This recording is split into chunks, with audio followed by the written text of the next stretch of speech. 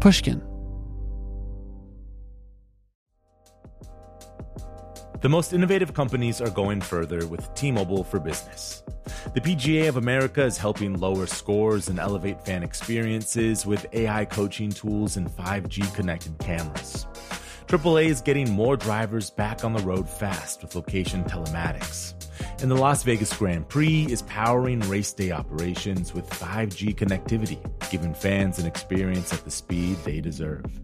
This is accelerating innovation with T-Mobile for Business. Take your business further at T-Mobile.com/now. Did you know some travel credit cards offer 10 times points on your spending? Don't miss out on big rewards for your next trip. NerdWallet lets you compare smart travel credit cards side by side, curated by an expert team of finance nerds. What could future you do with better travel rewards? A free flight? A room upgrade?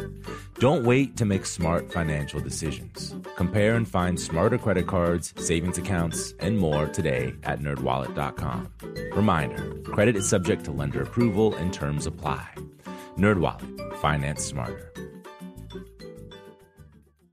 If your business needs a new application, then developers will have to write code, a lot of code. If an application needs to be modernized, then you'll need time, resources, and caffeine. If that sounds daunting, then you need watsonx Code Assistant, AI designed to multiply developer productivity so you can generate code quickly. Let's create a more modern foundation for business with watsonx Code Assistant. Learn more at ibm.com/code assistant. IBM. Let's create.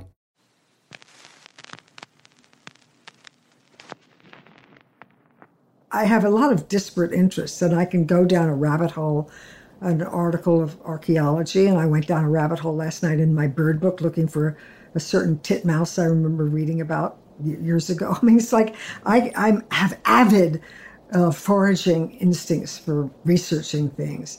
And so I never thought in terms of I'm going to buck the system. I just thought from day to day, minute to minute, lily pad to lily pad, what am I interested in? And I very rarely thought about the entire pond. That was Holland Taylor. I'm Sam Fragoso, and this is Talk Easy. Welcome to the show.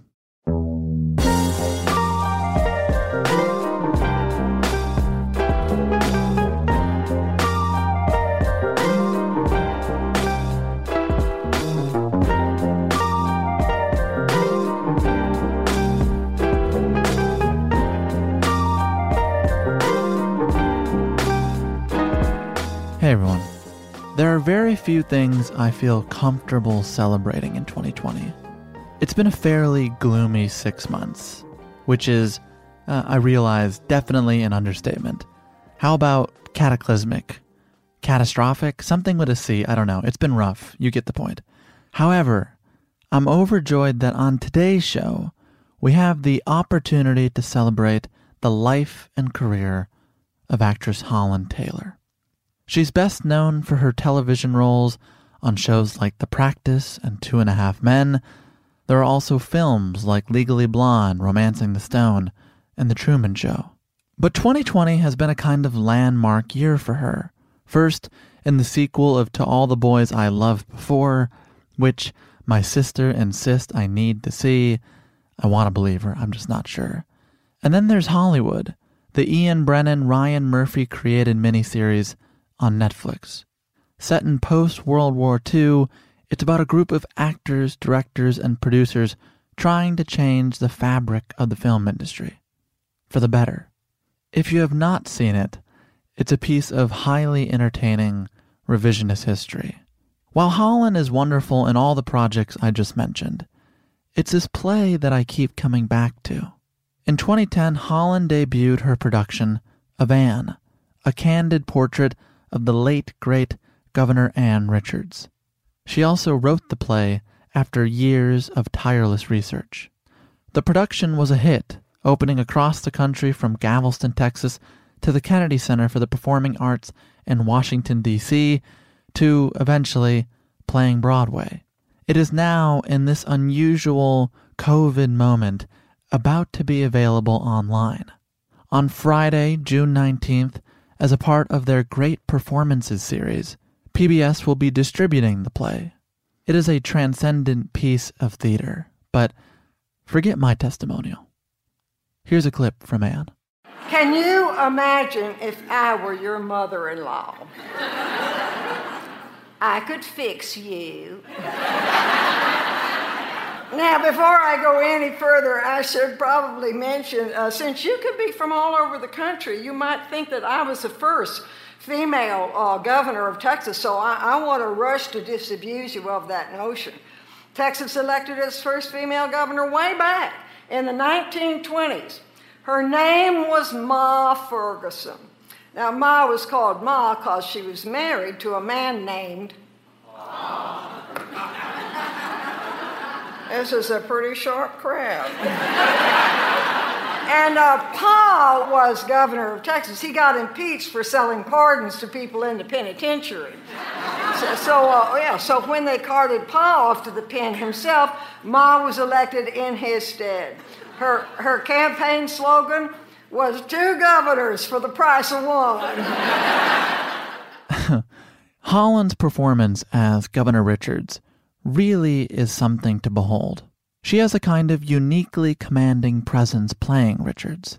But that's true of all her work, across all mediums, stage, film, television.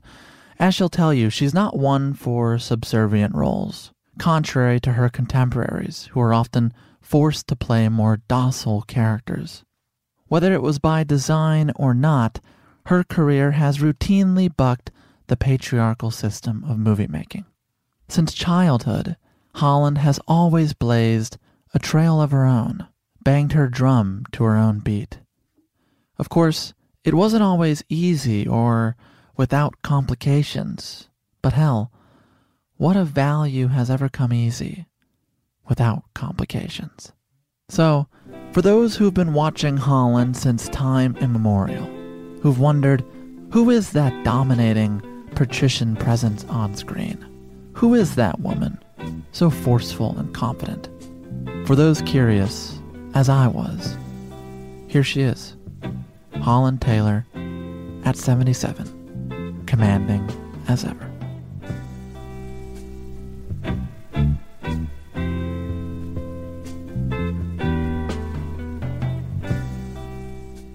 Holland Taylor, thank you so much for being here. You and I just went through what could only be called a harrowing process. A harrowing technical adventure with an old lady and a young techie, a young brilliant techie. Well, I kept up. And we're starting only 30 minutes late. And when we do the next one of these in person, which we will do one day, I'll just arrive 30 minutes late. Through no fault of my own, I assure you. But I probably will be 30 minutes late to that. So we'll do it that way. Can I ask you, we were fiddling around with the computers, but how are you doing right now? I have I won't say ups and downs because it's really more all over the map. Uh-huh. I have my changing moods. Sometimes I think the important thing is to really be here for it, to not acknowledge it. So I know what's happening. It's close to the surface of my thought. I'm also trying at the same time to say this could be over or very different in a matter of months. There could be truly mitigating medical discoveries, treatments and vaccines. There could be things that would happen that will change this in a moment. And then we will have an extraordinary aftermath to deal with. So the fact is, when something is called once in a century, hold on to your hat because it will affect every single aspect of life. So I actually find the whole thing so extraordinarily fascinating. And I like to be entertained by a movie or something at night. Mm-hmm. The more light and frivolous it is, the less interesting I find it. I want to be compelled so that for that 2 hours, I can really enjoy a piece and I won't think about the challenges of this time. I was thinking for you that you are someone that seems deeply comfortable with yourself and being alone in isolation. And I bring this up because for people who don't know, you're born and raised in Philadelphia. You have 2 step siblings, but by the time you come of age, they're not in the house anymore. So you're really alone all the time. You described yourself as a child that didn't know what to do with themselves. I was distressed and agitated, left to my own devices. Boy, you do your research. I would not think many interviews would be interested in hearing that. But that is very true. And I think that it was a foundation both strong and flawed in that it certainly probably damaged my ability to bond with others and to be totally comfortable when bonded with others. That's why, like, for instance, I am very enlivened by an engagement with others. I'm very enlivened, like my whole years sort of at the head of the army that did Anne. It was very enlivening. I loved the troops. I loved all that we did. And yet, at the same time, I need a certain amount of time to be alone. And I don't think I recharge with others. I recharge alone. And I spend myself with others. And then I go back to a well of some kind when I'm by myself. So I did learn to be by myself, but I don't think it made for a very happy childhood because I obviously had to learn to tolerate it. At the time, did you feel like you weren't a happy child? I think I felt at sea, which is not happy. I would not call it unhappy. But I think if you're sort of at a loss for what to do, I think all children need direction, but I am absolutely wildly curious. But as a child, you don't know how to follow your curiosities. You don't know where to go, and you don't have any agency to go anywhere. Mm-hmm. And I was restless. I guess, I do have a sort of an ADD. So I skip from thing to thing. As a child, to just be calm enough to be still and read a book for hours, it had to be a really good book. But I think that I had a real sense of not knowing what to do with myself. When do you think you figured out what to do with yourself? Well, I have periods of going right back to that mental place. I have periods of, it's kind of almost a mood. It's not exactly lonely because it has a slightly different quality to it. I almost have to remember. You don't self-direct well, so you've got to treat yourself as though you're somebody else and you're giving them some ideas of what they should do with themselves. Truly, I truly do that. I think about it that way. Like, what would be a good schedule? So you have 2 different voices. One that says maybe rudderless and nomadic is the way to be. Yes. The other says, I don't know if my mother or father would approve of this. Yeah.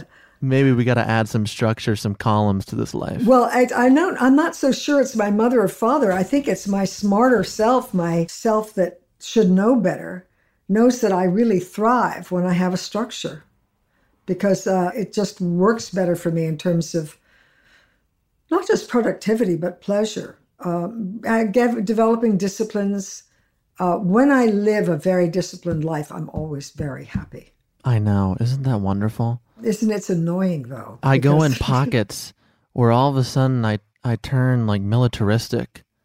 And yes. I'm like, yes, this is the true version of myself. And then you check in a week later and it's all gone to shit. No, it's all gone. Well, like when I'm in a play, that's a very rigid structure. Uh-huh. It's painfully rigid and very demanding. But then the pleasures within it when your time is your own. That's why I think finishing a play at night is so unbelievably satisfying. Because you have, it's a clear arc of action. You start it, you swell through it, you rise through it, you ride through it, you come to a good conclusion, hopefully, and it's a real completion. And also a sense of agency. Nobody's interfering with you. It's not like doing a film where when you see the final product, you go, well, that's not the way I would have cut it, but okay. I think what we're kind of getting at, and you can tell me if I'm wrong, but it's beyond structure. And I have this moment in college. You go to Bennington in Vermont, and there's this scene you've described that I want to relay here, but I really would like you to bring me to it. Your first boyfriend in college is in the other room. Oh, I know where you're going now. And from the other Oh room, my God. in a way that one could call romantic, but I'm not sure it is romantic, he speaks of marriage. Yes. And in this moment, while you're in the other room, you look down at the shower floor. Yes, I was wondering if you got that I was in the shower. Yes. The water is swirling around the drain. Yeah. You are 20, 21 years old at this time? I was a senior in college. Where were you in that moment? I was contemplating a disastrous future. But I also, to tell you the truth, I wasn't really contemplating it. I was perceiving, I was getting the warning from the drain. I was getting the aide-memoire from the drain of that shower that while I adored this man, and he has since died, which is so painful. He was a wonderful, wonderful, charming man. It was just so far from what would ever happen. And that he had never mentioned it before. And maybe he called it out as an idea from the other room, from the safety of another room. Maybe for him, he really thought that's where we were going. Nothing like that had ever entered my head, never for a moment. The idea of marriage never entered your head? No. I think I was really inoculated against it. And also, it didn't fit into any picture that I had. I was going to be an actress in the American theater. I was going to live that life. And that life is quite a life. It's full of traditions and demands and attractions and people and very definable pleasures and work. And I was going to be a member of that society. Of course, now the theater of my imagination that I was going to join was sort of the theater of the Luntz and Catherine Cornell and all of those people. That theater had long since stopped existing. But that was the one I wanted the life in. And I just the marriage did not fit in there at all. This may be a naive question, but you're a woman coming of age in the 60s. I imagine many of the women around you, if you looked around the classroom and you asked them, what do you want to do with your life? A great deal of them would have said, yeah, maybe I want to work, but I do want kids. I do want marriage. I think that's true. I think probably at Bennington, there might have been fractionally less because of just the nature of the school and people who wanted to come to that school. But I think my sisters went to Smith, and that was certainly, they graduated from college and got married. One of them got married when she was a senior in college. I mean, that was the norm, and that was absolutely the norm. You know, it's so interesting. I'm sure it has to do with whatever matrix of my mind structure makes me have ADD. I never thought about it that way. My thoughts, it irritates Sarah no end because I sometimes really am just, I don't know where the hell I am. I have a lot of disparate interests, and I can go down a rabbit hole, an article of archaeology, and I went down a rabbit hole last night in my bird book looking for a certain titmouse I remember reading about years ago. I mean, it's like I have avid foraging instincts for researching things. And so, I never thought in terms of I'm going to buck the system. I just thought from day to day, minute to minute, lily pad to lily pad, what am I interested in? And I very rarely thought about the entire pond. Katharine Hepburn once said that she would have been a terrible mother, that there was no way that she could be who she was as a professional woman, and that she would not want to do anything that she couldn't do well. That resonates with me, although I would scarcely compare myself with that extraordinary creature. And she was. And she was full of flaws. I mean, I knew her so superficially, it's hardly worth mentioning, but up close and personal, her seeming rejoicing in her wonderfulness and her arrogance was something to behold. But she was fascinating, and she was extraordinarily independent, and she did do great things.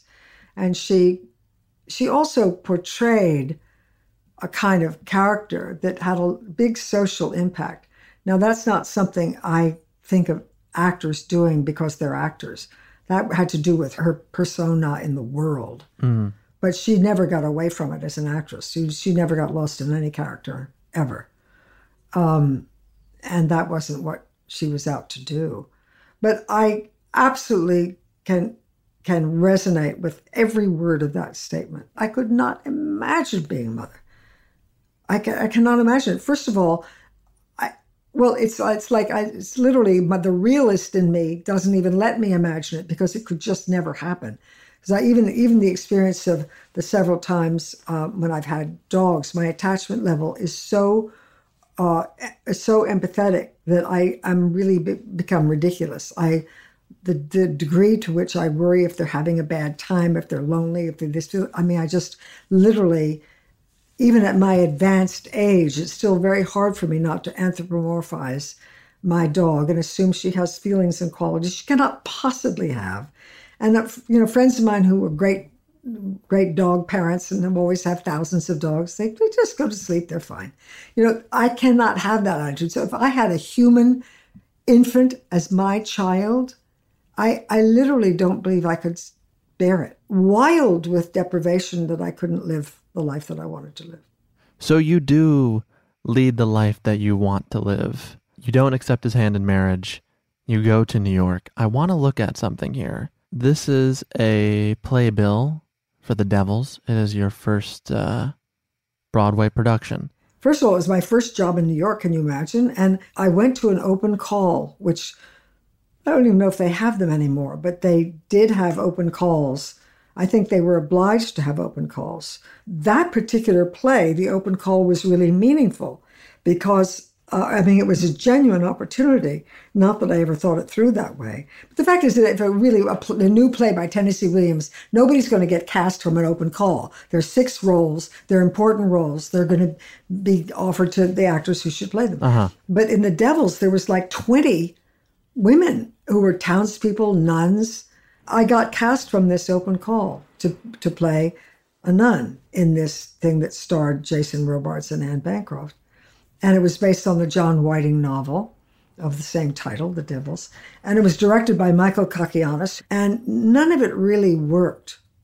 But Bancroft was so compelling, and so was Robards, that magnificent voice, that it struggled along for a while. And then Annie hurt her back rather badly. And she hurt it in the middle of the show. At the end of the first act, she couldn't go on for the second act. And the standby was Zoe Caldwell. And I don't know why Zoe even took that job. And she didn't have to come to the theater. So she was at a restaurant having dinner because I guess you get the call, Anne's gone on, the show's up, we're underway, thank you. So she goes out to dinner. So she gets a call at the restaurant. And she has to come to the theater with a full new meal in her stomach and go on the lead role in The Devils. And it was remarkable. She was great. And then she took over the role. I think on the surface of it, someone would see your resume and think, okay, she goes to New York. She's on this Broadway production with Anne Bancroft already right away.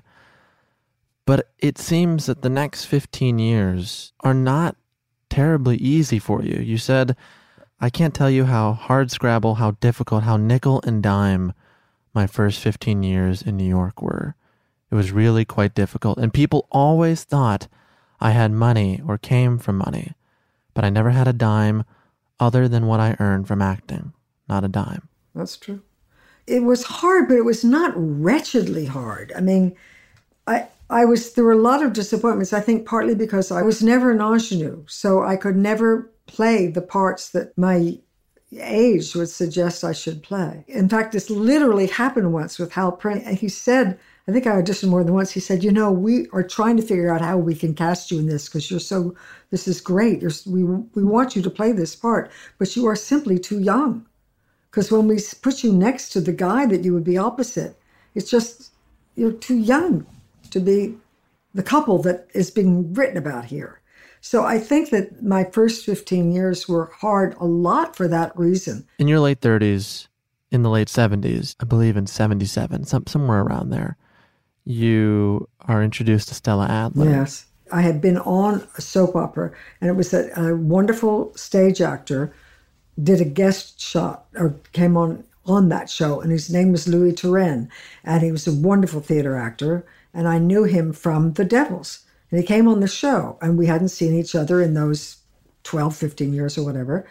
And we were talking about, our history and who did I study with. And I said, well, I've studied with a few people, but I never really thought they had much to teach. They had good taste or not good taste, and they would sometimes say, the scene you just didn't work really very well because you yada-da. And I would say, okay, interesting. But I mean, they were not teaching me a technique. They did not have a huge view of what it was, and they were not leaders and inspiring figures.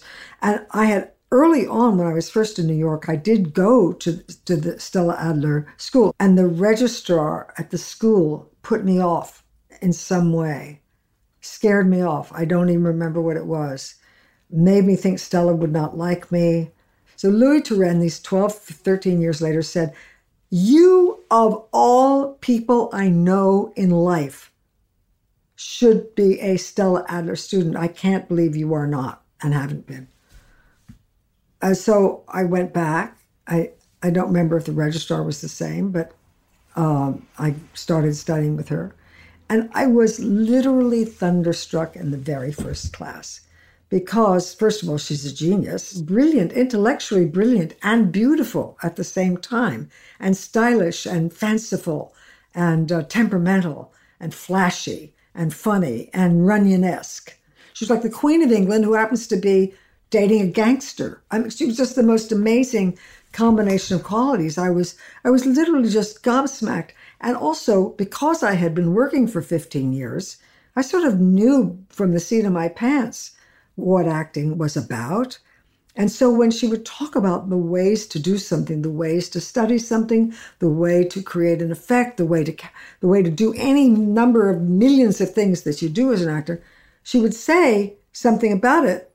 And it would be like the penny dropping again and again and again, because I had the foundation of the experience of acting to inform me that what she had just given me was a matchless advice. And of course, she called them tips. She'd say, here, I'll give you a tip. I got 1 million of them. I mean, she tried to make us understand that acting was doable. It was not some impossible, ineffable, airy-fairy, neurotic thing that you had to be somebody else. I mean, there were lots of things that you had to do to act. And so studying with her was like, I mean, I really learned stuff, and I still have I took notes, and she thought I was very much too busy writing things down. She said, just listen, stop writing things down. But I did take notes in my tech class, and I still have them. And sometimes I read them with such fascination for how remarkable she was and how glad I was to be her students. What are some of those tips in your notes that you still hold near and dear to your heart? It's really situational. It's not so much that they're tips that you have at the ready at every moment. It's that once you know how to do something from her point of view, you just do it sort of automatically. You don't have to think how to execute it. But one such one that is sort of an exact item of an exact task is called the covered entrance. And it's just a simple thing that she said, it's very difficult to go from not being on stage to being on stage. She said, you want to be fully occupied. You want your mind to be fully occupied so that you are not thinking, oh, I'm off stage and now they can see me and now I'm on stage, and you don't want to have that experience. So, I mean, it could be any number of 1,000 things, but one obviously very good thing sometimes is, since you are entering, is that you're taking off a coat or you're putting on a coat. You know, you're fully involved in a fairly complicated physical thing, and suddenly you're center stage. You don't know how you got there. If your director is telling you, don't sit in this chair, at this point in the scene, go over to sit in that chair. And, you know, and a young actor might say, but why? Why would I do that? And it's like, don't be asking the director why. She was very on the director's side. She would say, if your director wants you to do such and such, you're going to do that. The point is, you have to justify it from your point of view. You don't get him to tell you why. I mean, then he gives you some stupid answer you don't want. So she said, And she would just then get up and demonstrate it 6 different ways. She said, I'm going to get out of this chair I'm in and sit over in that one because the sun has moved and now I'm cold and I want to move and sit in that sunny chair. Now, this is nothing that you act. It's something that you think. But believe me, it affects how you get up and how you move and how you feel when you sit down in the sun. It seems like she was more interested in interrogating one's imagination instead of their memories. Exactly correct. She would say acting is imagining yourselves within the circumstances of the play. Mm-hmm. She said, if you are playing Elizabeth I of England and having an argument with Mary, Queen of Scots, and you're imagining your grandmother from Hoboken, you're insane. You know, her ultimate message was that you have to understand the historical and social and cultural truth about the character that you're playing first. You have to understand all that. And then within those intellectual and feeling structures, you are a living being who is walking inside that structure, and you are affected sometimes in the most light ways. But she said a light impulse when you are acting in a play can carry you through the whole night. On the heels of thinking about acting in a intellectual, thoughtful way, you make the decision to go to Los Angeles. Stella told me to. So she told you to? Yeah, she told me to, and here's why. That was a time when it seemed like theater producers and directors and casting people wanted more and more to be using people who were nationally famous. And Stella said, I think that you should see if you can do something that's a splash out there. It might make things go better for you here. So the idea of coming out to LA to enhance what I really wanted, which was to be a member of the family of theater actors, was not very practical, because once here, I'd get another job here and another job here. And it was very hard. You'd establish a life on one coast, and then you'd get a job offer at the other coast. And it was sometimes hard to go. Impractical as it may have been, you did make a splash, and I want to watch something with you. It's 1980. It's a show called Bosom Buddies. I can't face seeing my hair in 1980. Oh, my God. Would you care to have a seat? Make yourself comfortable? Oh, please. Well, look, darling, Well, go ahead. You see, as a young copywriter,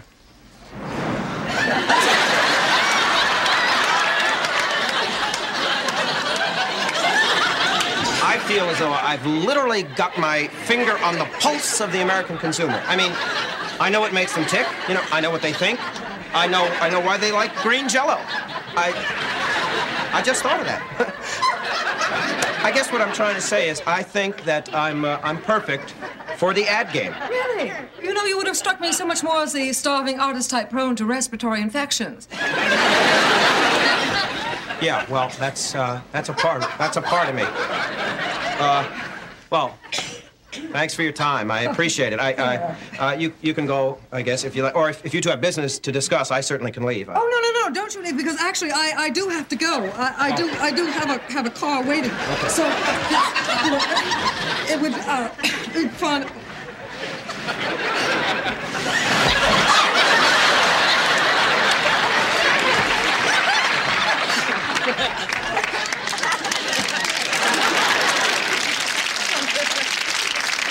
I think you gentlemen ought to have that chair rebeamed.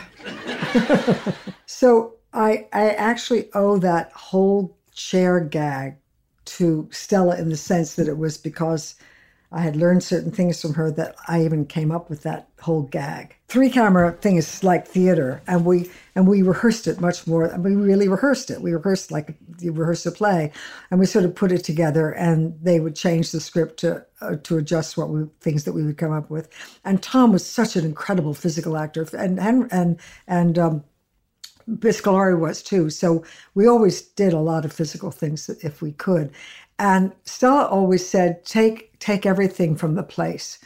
Be in whatever physical situation you're in, whatever the setting is, behave in that set. I remember actually asking for that chair because I think that I was doing a fish out of water scene of this mature woman in this kid's dorm room. And I said I wanted to react to the room or the mess, and I couldn't quite find a way to really use her. And then I suddenly got the idea. There was that epoch. They would have a beanbag chair. And I just thought intellectually, and I would have trouble. It would be hard to get down into it. And it just all came to me. So I said, do we have a beanbag chair? And they brought one. The squirming around in it and trying to pull myself upright in it, which of course you cannot do, was actually taxing. So when I had to suddenly appear blasé and say, really, you would have struck me more as the starving artist type with pulmonary illnesses or whatever, I actually almost had no air in my lungs left because I had been exerting myself. So I just barely squeezed that line out. And I remember this today. I mean, I remember physically trying to seem to be just relaxed in that moment so that I could get off that comedy line. Every day on set, you called on your representation to come for lunch. I did. Oh, I don't think it was every day, but at the first making the pilot, it was the strangest world I've ever been in, and nothing made any sense to me. Even though it's sort of like a play and that you rehearse it that way, there's so many other pieces of the machinery and how people behaved in this beautiful lot. I mean, Paramount is so beautiful, you can't even believe it. And when you leave work at night, the sky is pink and lavender and the palms are black and the sound stages are white and looming and like clouds. You think, this is, I was like 37, 38 years old. And I was just overwhelmed with it was my first job here. And so it was just amazing. But how people really, you didn't know where the authority was. There was a million producers. There were network people that came. There were suits that came and watched with their arms folded.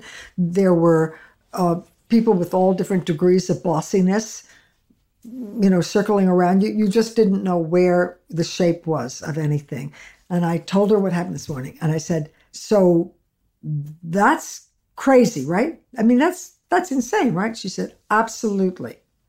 I said, oh, okay. Then this other thing happened, and I would tell her another thing. And I'd say, and that also, that's insane, right? That's an insane way to behave, right? And she said, well, absolutely, certainly is. I said, oh, I see. What you're telling me is that everything is crazy out here. And it was. What do you mean by crazy when you're looking back at it now? I think the shapelessness of it, like who's in charge here. I think that there is an element of just so many cooks that is so different from the theater. Sometimes the director is not really that powerful in the sense of the larger picture, and where are the ideas coming from, and where is the direction coming from, and where are the corrections coming from, and where is the power? And you just sort of don't know where to look. Why do you call it a failing? I was not very ambitious in the sense that I am a perfectionist, and I know quality when I see it, and I know quality when I do it, and when I'm part of it. And I know value when I encounter it. I wanted to be in good things. I wanted to do good and be good. I wanted to be very interested in what I did. I wanted it to be of value. But in terms of thrusting myself forward as an entity, I want to be a success. I never thought that way. And I expect if I explored it much, which I have never, I would find that it's some unfortunate failing, that it's really kind of too bad. I've not been ambitious. I just did not have any of the trappings of somebody who is ambitious to become a big star. I never did any of the things that people do to have that happen. Well, I don't know. You're in a profession, and the fact is, the more important you are in the lexicon of the profession you're in, the greater are your opportunities to do the very things I wanted to do. To play roles that were great and demanding, that were real literature, that were a real quality, that had substance, that gave me the opportunity to expand myself in ways that lesser roles would never. I mean, like the perfect comparison is Sarah. Sarah wants to play the great roles. She wants to be stretched to her limit. She wants to play horrible people and fascinating people and complex characters. She has a tremendous appetite for it that you could call ambition. It's not an ambition for herself to be famous. It's ambition. She has an ambition to play the great roles, to do great work with great directors and great cinematographers. She just has a tremendous appetite for that. And I never was like that. The tremendous energy and sacrifice it takes to reach for those stars. Something was just not in my persona or my makeup. That's a better word. And now do you feel some regret about not pursuing some of that more vigorously? I think if the regret is anything, it's just a regret of not examining it, not looking at it more closely. But I'm not big on regret.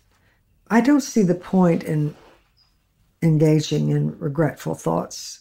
I mean, of course, one has fleeting thoughts of that kind about all kinds of things in life. It's not a valuable thing to wallow in.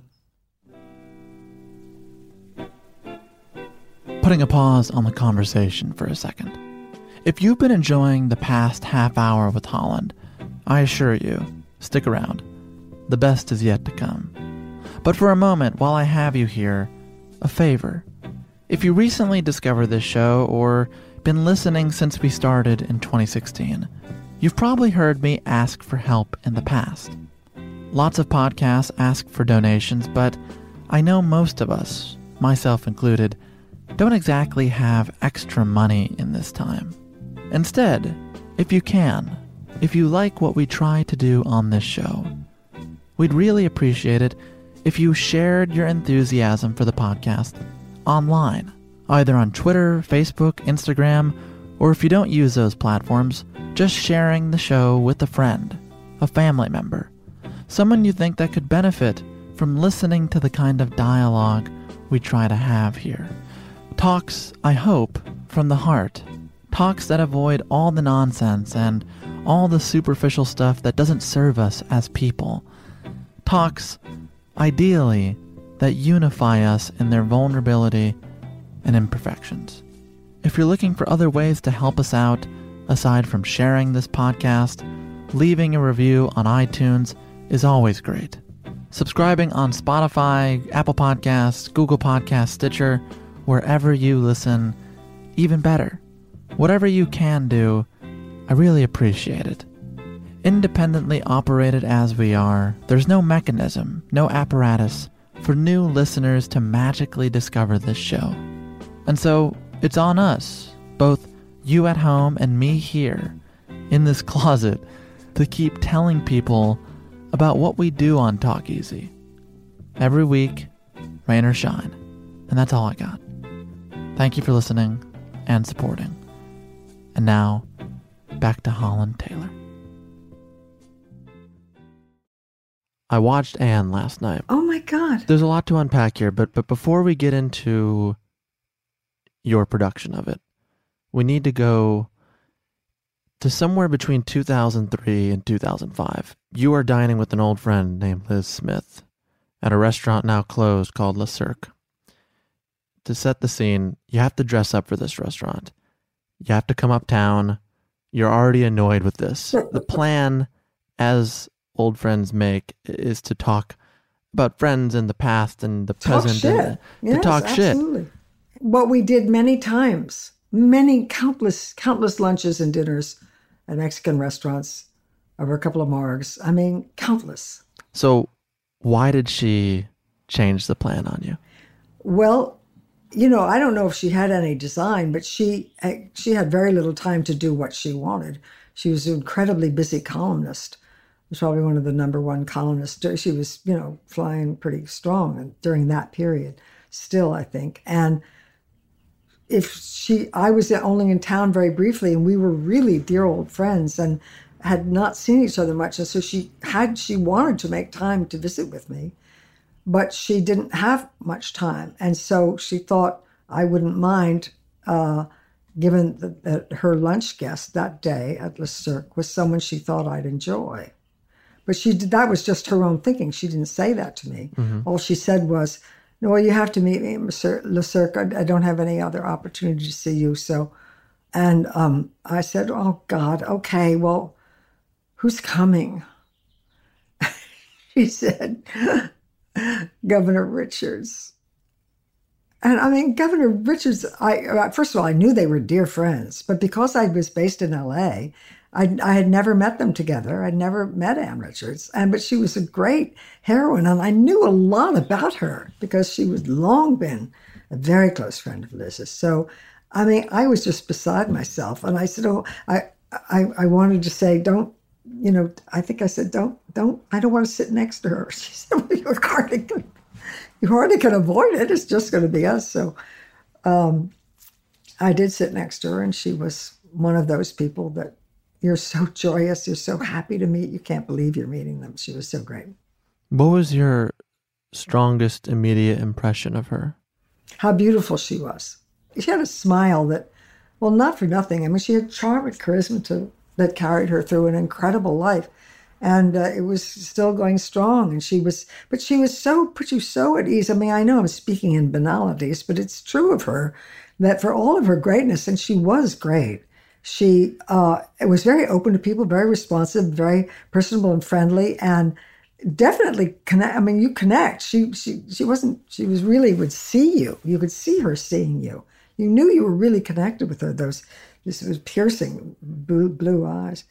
But she puts you at your ease. I told her one story and one joke, and she laughed heartily at both of them. It was very, very satisfying. You still remember that you told 2 jokes? I do. I remember the story and the joke. Well, I'd love to hear one.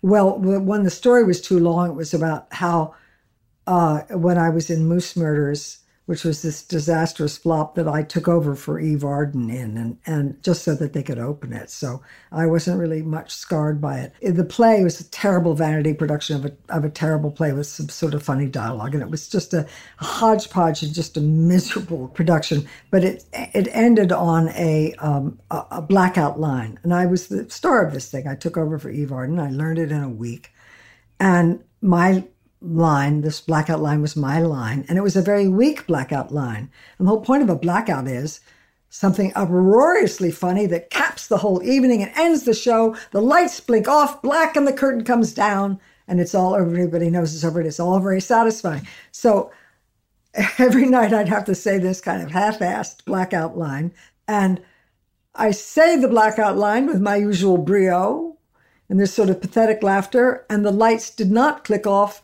and the curtain did not come down. And, you know, some of the actors started drifting off or slinking off stage. And, you know, I was the center where I had to have the curtain call. And I said, "Get back here." Extended my hands out, you know, took hands and bowed and got through. I mean, it was just a debacle. So I told her that. She thought that was hysterically funny. And the other thing was sort of, I guess I made a joke in that it would not be a joke to your public, or probably you even, in the sense that you'd have to really know Liz Smith and know what her column was like to get it. But I said to Ann Richards, I said, "Governor Richards, I want to assure you that anything you say at this luncheon, I mean, regarding Liz's column, you can be absolutely confident that anything that you say in this lunch that's private will appear in her column. And additionally, it will be wrong." And she literally fell out of her chair because Liz was famous for saying things, not with any malice, but she'd say things that somebody said, "That's the secret," or she'd say something and she'd get it wrong. A perfect example was Moose Murders. She wrote in her column about how I learned this part and did it and went on in 1 month with 1 month's rehearsal. And I said, "Lizzie, that's what rehearsal usually is. It was a week. Just the most humiliating column item I've ever had in my life." I will say, in my research, I didn't find that column, so I think you're okay. I think you're okay. It was there. So break this down for people unfamiliar. You wrote this play. It's about Governor Ann Richards. But for the uninitiated, really at your core, why did you need to do this? Well, I'd always admired her. She was heroic. She was a wonderful figure, larger than life in every way. But when she died, kind of unexpectedly and very young, she was only 73, had cancer, and she died very shortly thereafter, less than 6 months, I think. And she was in Texas. I didn't really know what was happening, and suddenly she was dead.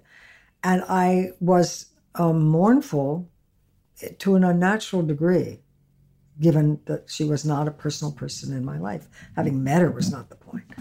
And it went on. And I felt cheated. I felt that she'd been stolen from, me, I thought first, but then I thought from the country. She's been stolen from us.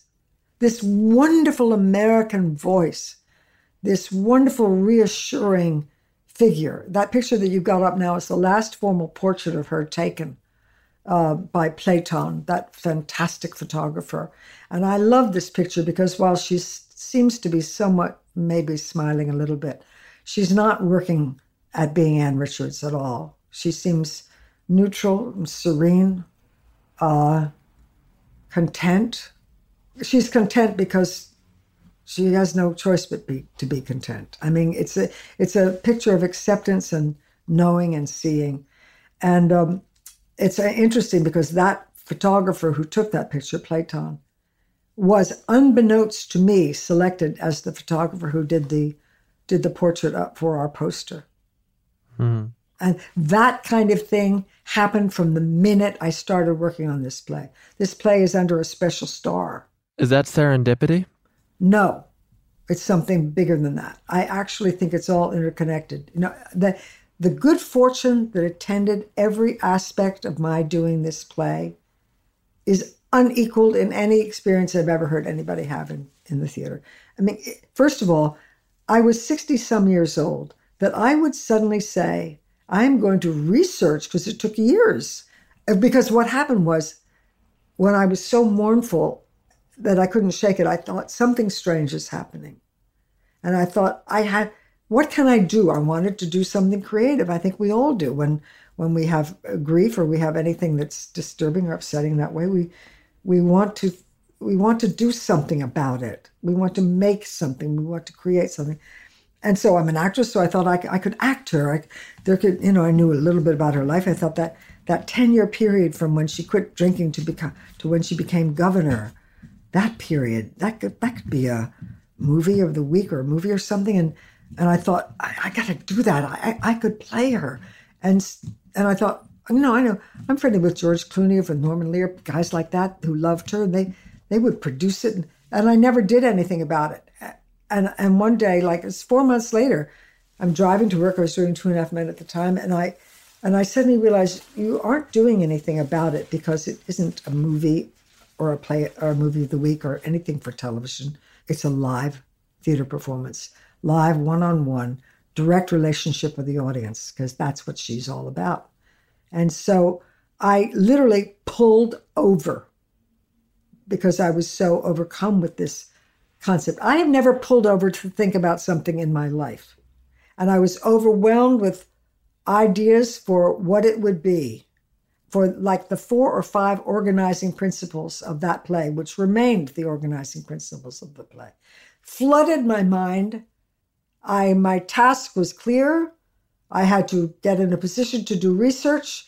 I would have to research her so that I understood the material that I needed to recreate her persona, which is all I wanted to do, recreate the persona in such a way so that hologram, or whatever you might want to call it, of her, that echo of her, that recreation of her, would carry with it some of the capacity to inspire that she did, that she had on me and everyone who encountered her.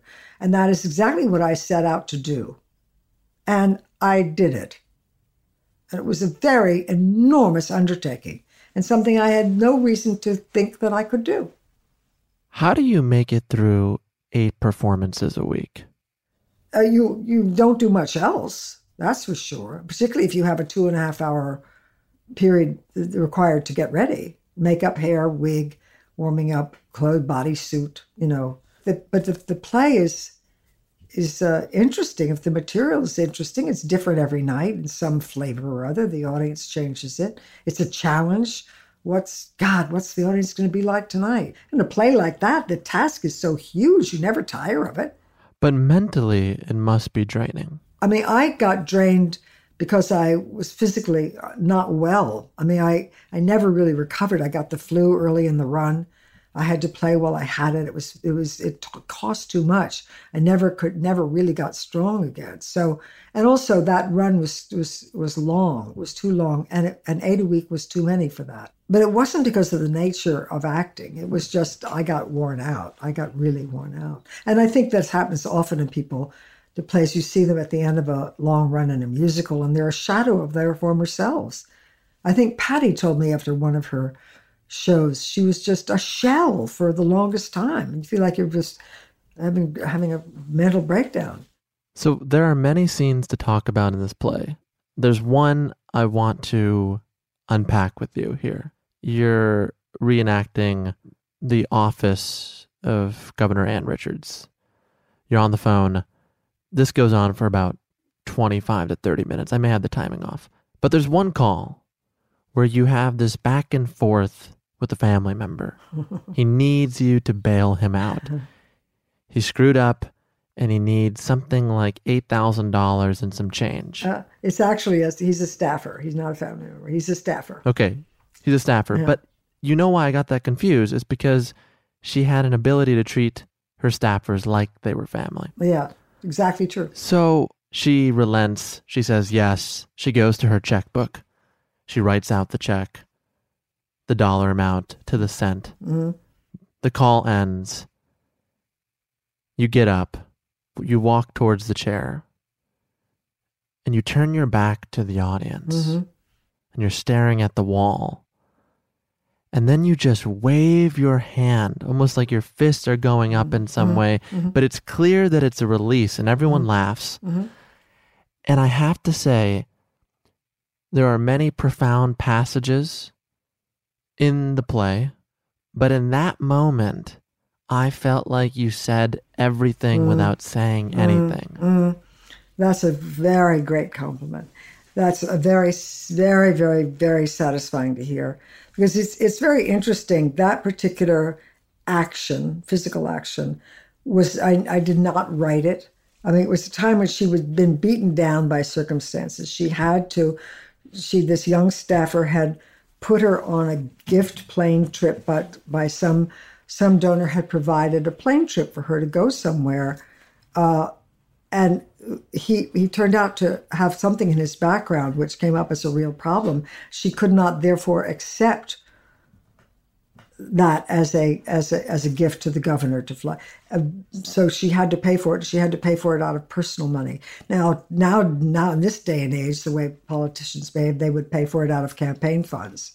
But she actually says, I can't go to campaign funds for this. And she's furious at him. She says, I'm not about to drag the sack to donors who are generous to me because they believe I am good for Texas. Tell them I need this whole big bunch of more money because this kid I stupidly gave an important job to screwed up.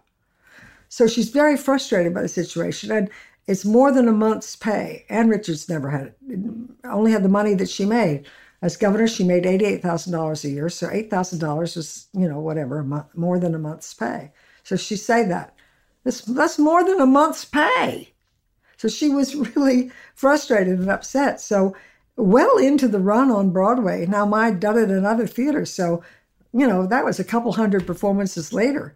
One night, I was really into it.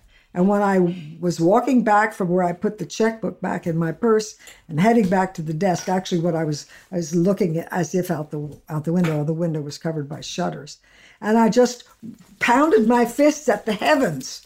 Like motherfucker, just like that. It's so translated to the audience that almost before I really was into it, the audience erupted in this laughter, this recognition laughter. And so there's a case in point of, as Stella would say, you were in the imaginative circumstances so fully that you had an impulse, which I had the freedom as an actress to decide that I'm just going to let this impulse. I mean, this is a decision made in a millionth of a second. What did you learn about yourself as a woman in spending 8 years with Ann Richards? You know, when I finished that play, I really did almost have a breakdown, as people often do when a long run is over. First of all, they lose their army of friends and cohorts in the twinkling of an eye, from one day to the next. You're in the bosom of this family, and the next day they're all gone, and it's over.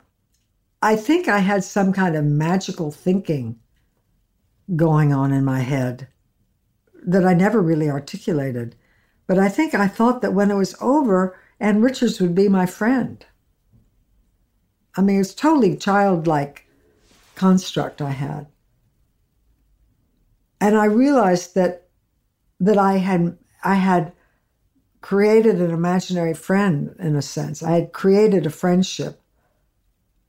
And in fact, a lot of her closest friends, both men and women, but mostly the women that she'd known since she was in her early 20s, some of whom, became lawyers and professors and who were a part of her administration. 3 or 4 of them I actually do number amongst my close friends, and I think they feel that I'm their friend too. So I did get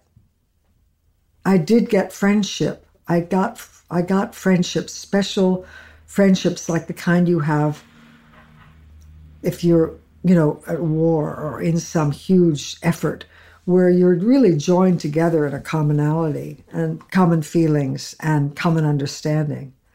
So I wasn't thinking that I was doing that, but I was getting that. And I think that although I didn't have her to then meet and greet and sit down with and visit, I did get her as a friend in that she is part of my life.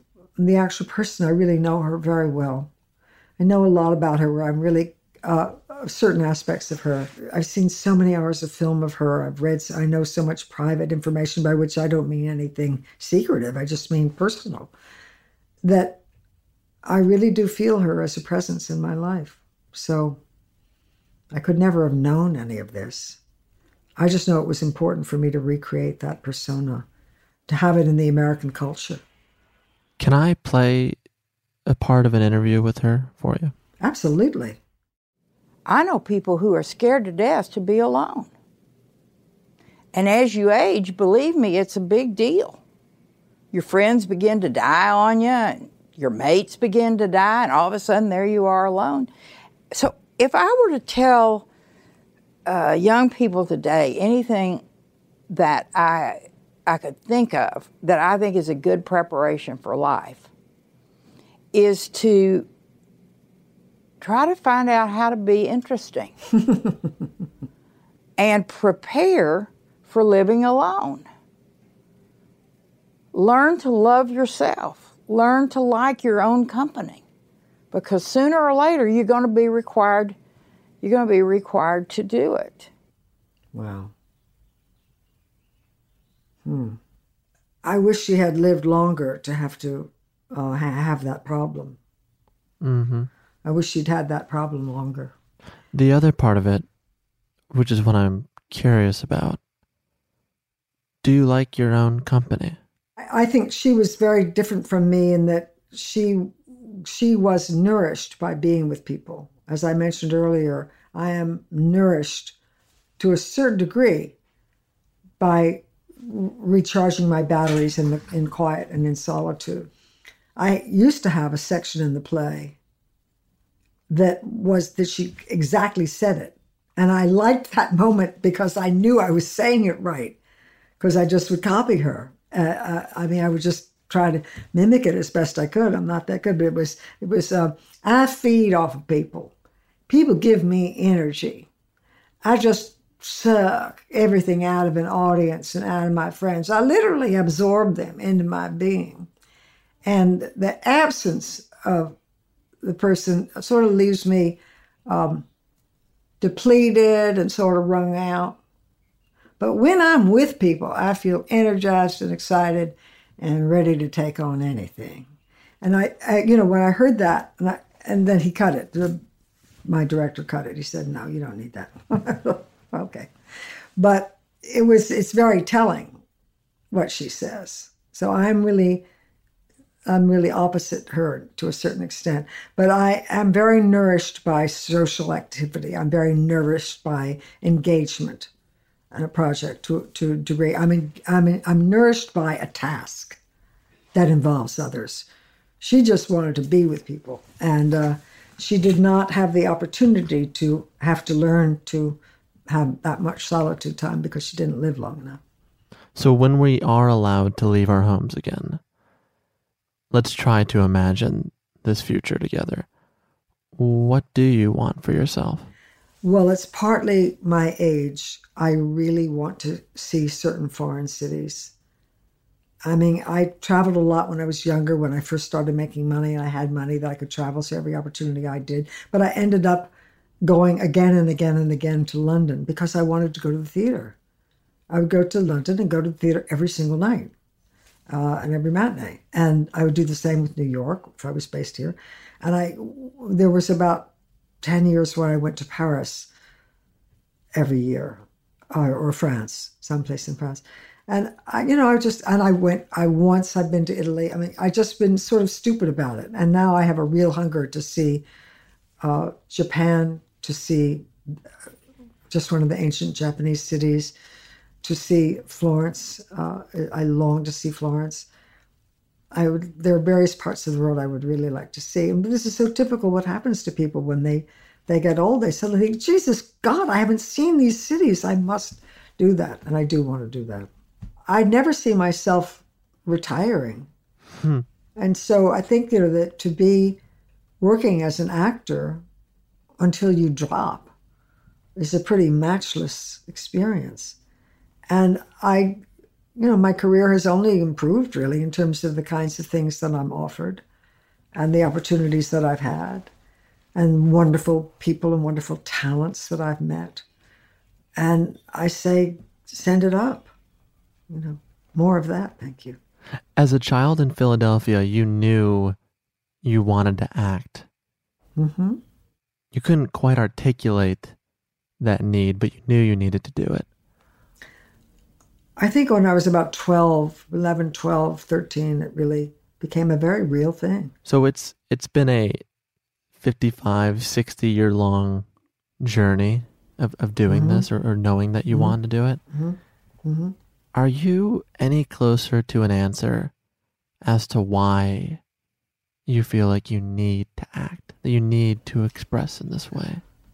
Wow, I've never really thought about it that way. I've never really asked myself. It's just, I guess, in fact, I marvel at the occasional, I meet somebody who's like very smart, very intellectually smart, very attractive, fun person, and they don't know what they want to do. It's like, I can't even imagine such a state.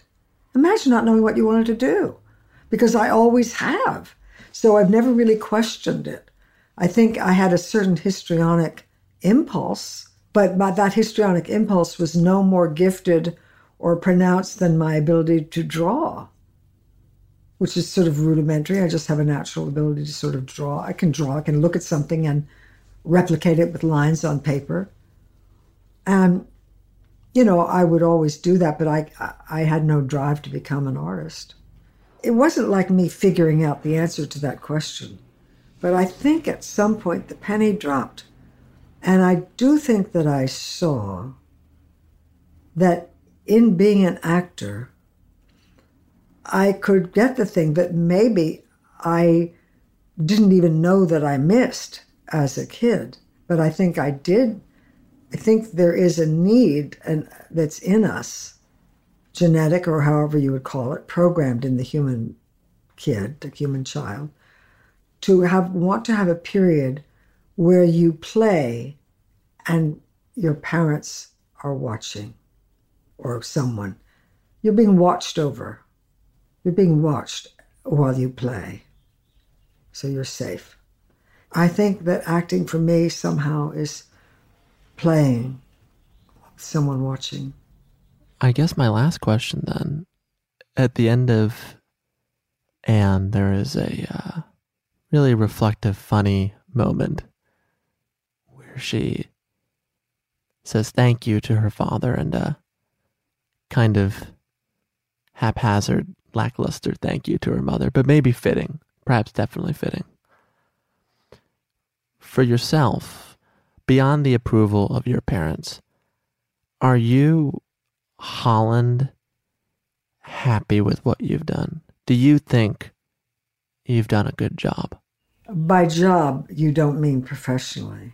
You're talking about, job sounds like a... I guess I mean both. I think I really have fallen short in a way in my relationships. I don't mean just romantic ones at all. I mean relating to others. I don't think that I have developed at a very high level in how I relate. I have friends I love, I care very much about. I don't think I'm a great friend in the sense of how I do friendship compared to some people I know. Talk about being there for your friends. I am there in some ways, but to far fewer close friends than she.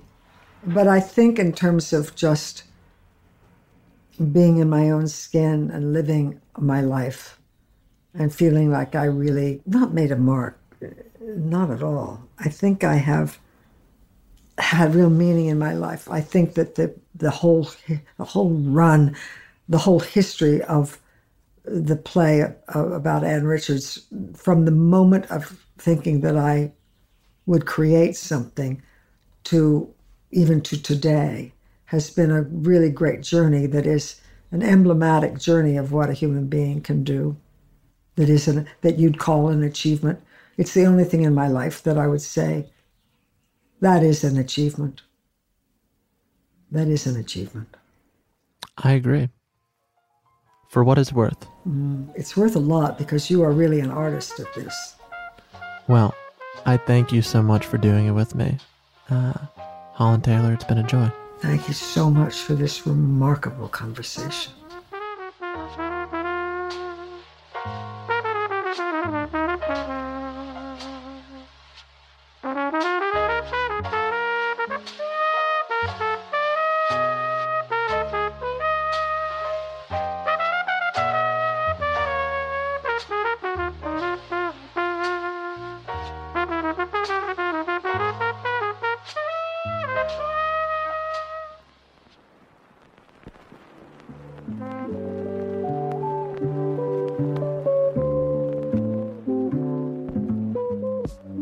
And that's our show.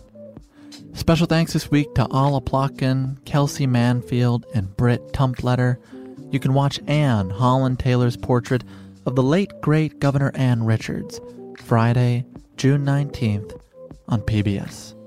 Be sure to check your local listings for times. To learn more about Holland and her work, be sure to visit our show notes at talkeasypod.com.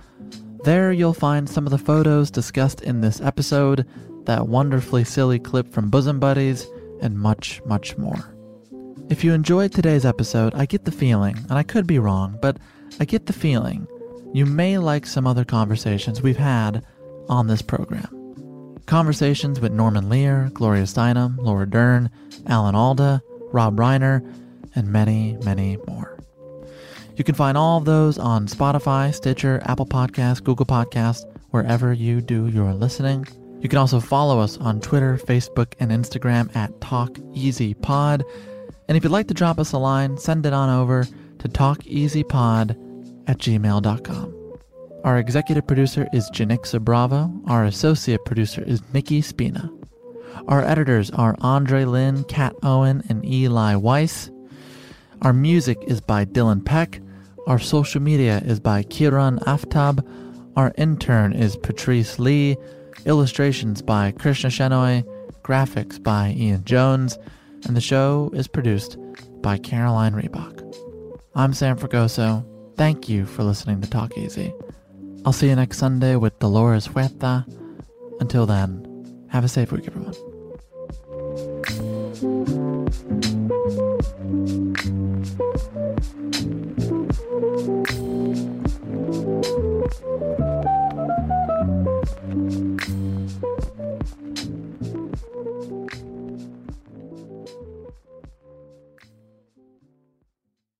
The tradition of breaking tradition continues with the return of the Unconventional Awards from T-Mobile for Business at Mobile World Congress.